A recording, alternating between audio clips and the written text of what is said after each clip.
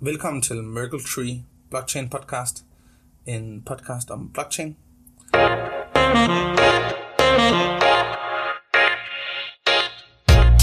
Goddag og velkommen tilbage til studiet. Og her i anden del af podcasten vil vi gerne høre lidt mere fra dig, Nikolaj, omkring dit generelle syn på den her industri. Vi vil gerne høre lidt om, hvor du tænker, det er på vej hen, både blockchain som industri og også kryptovaluta. Og det er også fordi, at du har fået noget førstehåndseksponering af det her. Nu har du været forbruger af det, du får din løn i kryptovaluta, og du har opbygget et forhold til både Niklas og Lars som store aktører inden for Rungsted Ishockey, og har ligesom opbygget en stærk viden på området, og jeg tænker, det også kan give os nogle tanker, eller fortælle lidt om, hvor du ser det her space på vej hen. Både hvilke muligheder der ligger, og hvilke udfordringer der ligger, og hvad du tænker, man skal gøre for at imødekomme det. Man kan sige, at svaret på det er jo ret tvetydigt, fordi, som du også selv nævner, blockchain-industrien, eller kryptovaluta-industrien, hvad man nu skal kalde den, de to ting er jo adskilt, men også en og samme ting, fordi kryptovalutaer, de bygger på en blockchain.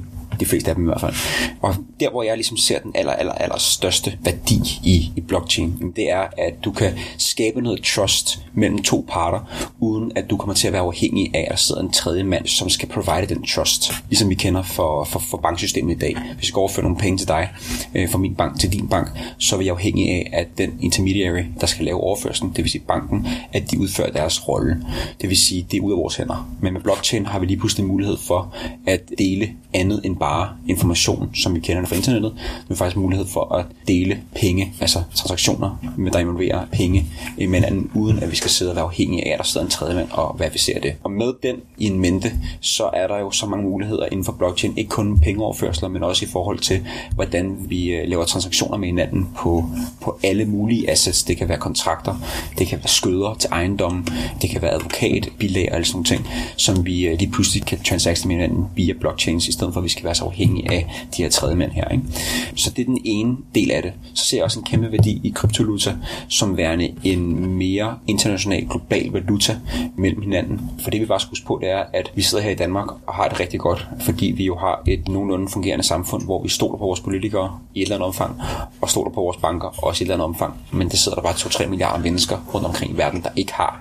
Det er faktisk overhovedet ikke adgang til en bank. Og de har en stat, som er meget korrupt. Her tænker jeg selvfølgelig især på Venezuela, Chile, sydamerikanske stater, men også afrikanske stater, hvor at deres nationale valuta, den er fuldstændig brudt sammen, og de ikke har mulighed for at spare op. Sådan en helt basal ting, som at have en opsparing, helt basal ting, som at have en bankkonto, hvor du kan spare lidt op til din familie, og give penge ud til din familie, og købe noget mad nede i en kiosk og sådan nogle ting. Den mulighed har de ikke. Men via kryptovaluta, alt hvad de egentlig har brug for her, er faktisk en internetadgang, og det kan gøre, at de kan få nogle muligheder for ligesom at få en opsparing og få lov til at deltage i det her finansielle system, som vi nyder så godt af, ikke? Det er jo to store områder, både den her tredjemandshåndtering og også udbredelsen af kryptovaluta på verdensplan. Fælles for de to ting er brugen eller nødvendigheden af bankernes interagering med det her. Det er jo ligesom deres bread and butter. Det er deres forretning, og det er derfor, de tjener så mange penge. Og det er derfor, det er svært at komme ind på det finansielle marked som aktør. Hvordan tror du, at banksektoren vil takle det her, der kommer? Så skulle drage en parallel, og så kan man sige, det er ikke mange år siden, at vi så, hvordan Uber næsten blev tvunget ud af Danmark igen, efter at komme ind og skabt noget furore, og så kom der noget lovgivning, der essentielt satte dem ud af spil.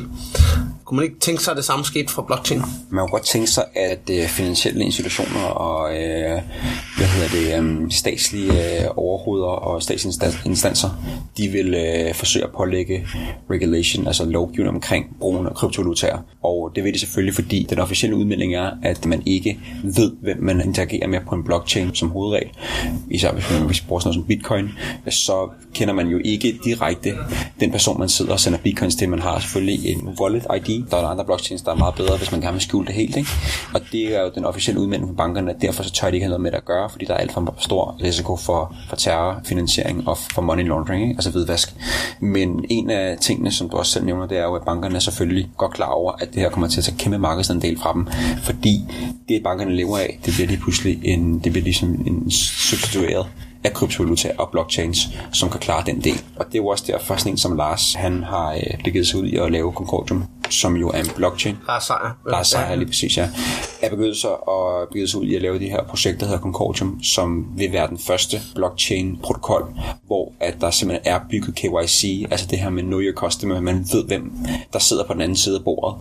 Byg det ind i blockchain, så man ved, hvem man sidder på samme måde, som man skal gå ned og aflevere sit pas eller sit kørekort i Danmark for at få en bankkonto, så banken kan verificere, at det er faktisk dig, vi åbner en bankkonto for. Samme måde i Concordiums netværk, at alle ved, hvem hinanden er, og det har han gjort selvfølgelig, fordi at han tror, det er den vej, at branchen kommer til at gå. Det her med, at der er ingen finansielle institutioner, som vil røre noget med kryptovalutaer, medmindre man får bygget det her KYC-ID-aspekt ind i den. Men den største forskel på det, du selv nævner med Uber, og så kryptovalutaer, det er, at med Uber, det kunne man meget, meget nemt gå ind og lave en lovgivning om. Det var ligesom noget tangible, altså noget fast. Man kunne gå ind og sige, jamen, der er nogle biler, der kører rundt i Danmark.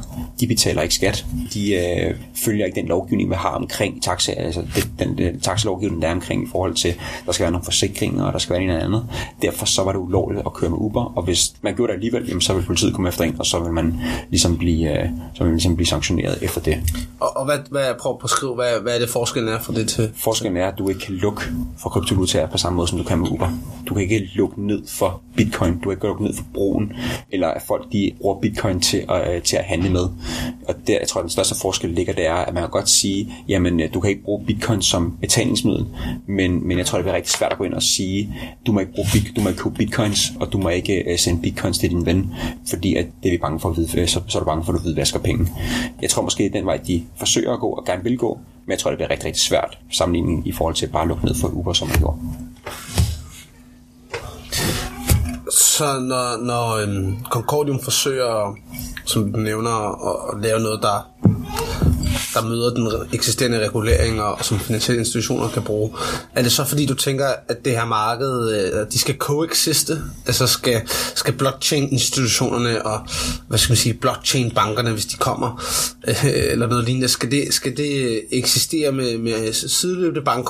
Kommer de til at eksistere sammen, eller hver for sig, eller sådan? Jeg tror helt klart, at Concordium har fat i noget af det rigtige, som tingene ser ud lige nu. Jeg tror helt klart, der er et hul i markedet, som Concordium kommer ind og fylder ud, i hvert fald på den kort mellemlange bane. Jeg er ikke blockchain nok ekspert til at kunne sige, om der kommer til at eksistere 2 parallelle universer. Og jeg vil helst ikke gøre mig for klog på i forhold til det, men en af de ting, som jeg i hvert fald er helt sikker på, ikke kommer til at ske, det er, at Bitcoin, Ethereum, nogle af de her større kryptovalutaer, de kommer til at gå i nul, som mange eksperter, som holder til den mere traditionelle del af den finansielle verden, de har været ude at sige mange gange, senest i sidste uge.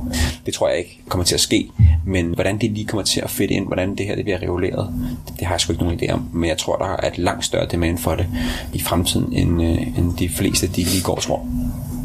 En af de ting, som mange banker har frygtet, som mobilindustrien oplever lige nu, det er, at de store tech-spillere går ind på deres space.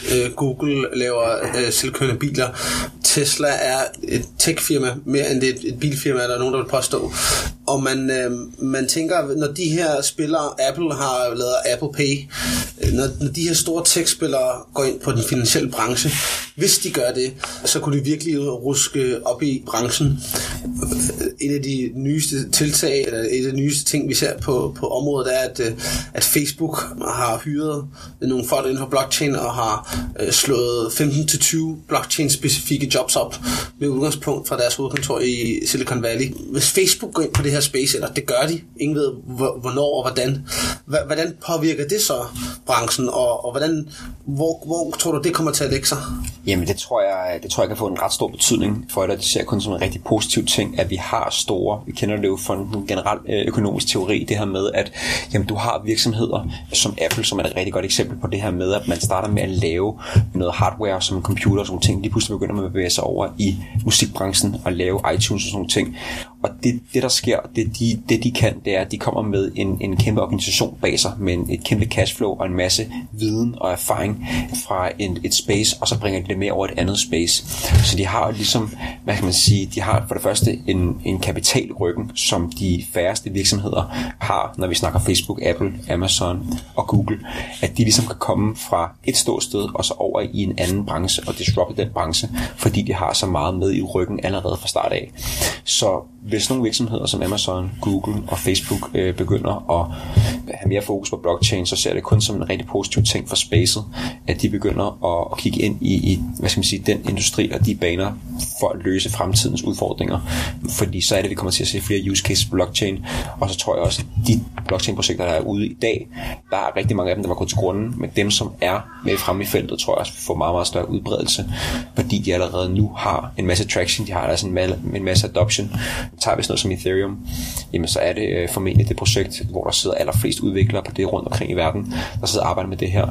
Og der tror jeg, at det ligesom er med til at skubbe Ethereum frem, fordi det der også er med det er, at hvis du kommer som ny spiller, og du skal til at opfinde en ny tallerken og lave et nyt blockchain-projekt, hvad er det så, du skal kunne tilbyde til de developers, der sidder rundt omkring i verden? Hvorfor er det, de skal lave den switch over til dit projekt, som de ikke kan få til Ethereum? Og hvorfor så ikke bruge nogle af de eksisterende blockchains, der er derude, til ligesom at merge dem med din virksomhed på en eller anden måde, for ligesom at få den synergi, der kan være, ikke? Så jeg ser det kun som en positiv ting, at de store virksomheder, de begynder at bevæge sig ind i den branche. Kan jeg forstå det lidt som om, at du måske ser det her space på vej i en retning af færre, men større blockchains, i stedet for flere og små? Jeg tror personligt på, at jeg mener, der er omkring 2081 kryptovalutaer på markedet lige nu, og det tror jeg helt klart kommer til at svinde ind på et eller andet tidspunkt. Og dem, som er store nu, top 10 projekter, hvis man kan sige det sådan, tror jeg vil blive større og rense mere ud i de altcoins og alt projekter, der er på markedet, så de ligesom får mere traction end de lidt mindre ting. Så jeg tror helt klart, at der vil være flere større spillere, end der vil være rigtig, rigtig mange små spillere. Og en af de sammenligninger, som vi tit laver med blockchain og med kryptovaluta, det er den her parallel til internettet. Og nogle gange så føles det jo som, at vi sidder her tilbage i midt-90'erne og diskuterer, hvordan vi tror, at internettet kommer til at udfolde sig. Så det er måske lidt frækt af mig at spørge, men sådan hvis Facebook for eksempel laver en ny blockchain, eller Apple laver en ny blockchain, hvordan kommer det til at lægge sig i forhold til sådan noget som Bitcoin og Ethereum? Bliver det meget større eller meget mindre, eller kan vi ikke sammenligne de to ting? Eller? Jeg synes faktisk, at sammenligningen med det, vi kalder for TCP/IP, altså internetprotokollen, og så blockchain, det er noget nær den bedste sammenligning, du kan lave med blockchain i dag, fordi det er faktisk det eneste, vi rigtig kender til i nyere tid, som ligesom, hvor vi kender historikken på, hvad var det, der skete. I 1972 kom første use case på TCP/IP, da den amerikanske stat begyndte at bruge internetprotokollen til at sende data igennem deres militære enheder. Og jeg mener først, at det var i midten af 90'erne, at vi så virksomheder som Hewlett-Packard, Sun og nogle af de her store amerikanske virksomheder, der begyndte at bruge internetprotokollen til som en strategisk decision til at komme ud og interagere mere med deres kunder rundt omkring. Og det vil sige 20 år efter, at internettet faktisk kom frem, tog det før, at der var nogle virksomheder, der begyndte at bygge på det her. Det vil sige næsten 2 decades efter, at det var blevet opfundet, så man de første virksomheder. Og nu sidder vi her 40 år senere, og der er ikke nogen af os, der kan forestille os, at vi kan leve en dag uden internettet. Og sådan tror jeg, det er for de fleste mennesker, i hvert fald i vores del af verden her, ikke? Så derfor så er det jo også meget relevant at ligesom lave den kobling og sige, at ting tager jo tid. Og når vi så snakker om blockchain og kryptovalutaer, som lige nu forsøger at gå ind og ligesom revolutionere den finansielle verden, som jo er den industri, der er formentlig den største dinosaur, altså der ikke har ændret sig i rigtig, rigtig mange år, fordi at det er jo her, at de statslige, altså det er jo noget nær det eneste en stat har at holde fast på, det er jo ens egen valuta, det her med, at man er independent med sin egen valuta, ikke? Så det kommer til at tage lang tid, før vi kommer til at se kryptovaluta og blockchain spille en massiv rolle inden for den finansielle industri, men jeg tror helt klart, at det er en god ting, at de store virksomheder kommer ind og begynder at rode rundt i det også. Der er jo gået, jeg tror det her i efteråret, der vi havde et lille happening her i København, en 10-årsfest for udgivelsen af Satoshi Nakamotos white paper på Bitcoin. Det er jo et årti. Skal der gå et årti mere, før vi når den samme mainstream adoption? Eller når vi det før? Eller hvor lang tid skal os entusiaster gå og vente på, at det bliver lige så udbredt, som internettet blev? Jeg tror, at der er en rigtig god mulighed for, at vi om 10 år ser en langt større adoption på kryptovalutaer også, fordi at teknologien jo bevæger sig så hurtigt som aldrig før, og det er den mest spændende tid, vi lever i forhold til teknologi. Jeg tror, der er utal af fintech-virksomheder, der popper op hver eneste dag, og mange af dem har jo noget med blockchain at gøre. Hvis du kigger i de datasheets, som der er rundt omkring i verden, så i USA og Asien også, som popper fintech-virksomheder ud, som har fokus på blockchain. Så jeg tror, at der inden for 10 år er en signifikant større adoption. Om den er lige så stor, som vi så med internettet, det er svært at sige, men det tror jeg, der er en ret god mulighed for. Okay, lige her på falderebet, tilbage til det, du sagde i første del af podcasten. Når du skal genforhandle din ishockey-kontrakt om et års tid, så vil du være villig til at tage bitcoin igen, hvis du ellers fortsætter at runge sted. Eller tage kryptovaluta. Og så lige et spørgsmål her til sidst, det er, hvis du kunne vælge i dag, vil du så modtage din løn i en anden kryptovaluta end bitcoin, og i så fald, hvilken? Hvis jeg skulle modtage min løn i en anden kryptovaluta, så skulle det være i Ethereum, ETH tokens. Men hvis jeg skulle vælge, så vil jeg stadig vælge bitcoin. Jeg mener stadig, at bitcoin er the master, og det er den med størst likviditet i markedet, og det er den, du kan bruge til flest ting, er stadigvæk den dag i dag. Så derfor vil jeg stadig gå med bitcoin. Hvis den ikke var der, så vil jeg tage Ethereum. Og på de ord, så siger jeg mange tak, fordi at du gad tage ind og fortælle om alle de her spændende ting, Nikolaj. Jeg håber, at vi kan komme til at snakke igen sammen på et senere tidspunkt og høre, hvordan tingene har udviklet sig både i din ishockey-karriere og også i forhold til kryptovaluta og blockchain. Jamen tak fordi du var kommet. Mange tak. Tak fordi du lyttede med på Miracle Tree Blockchain Podcast i denne omgang. Hvis du klikker ind på vores hjemmeside miracletree.dk/podcast, så vil der være links til de forskellige begreber og emner, som vi snakker om i dag, hvis du ønsker at blive lidt klogere på nogle af områderne.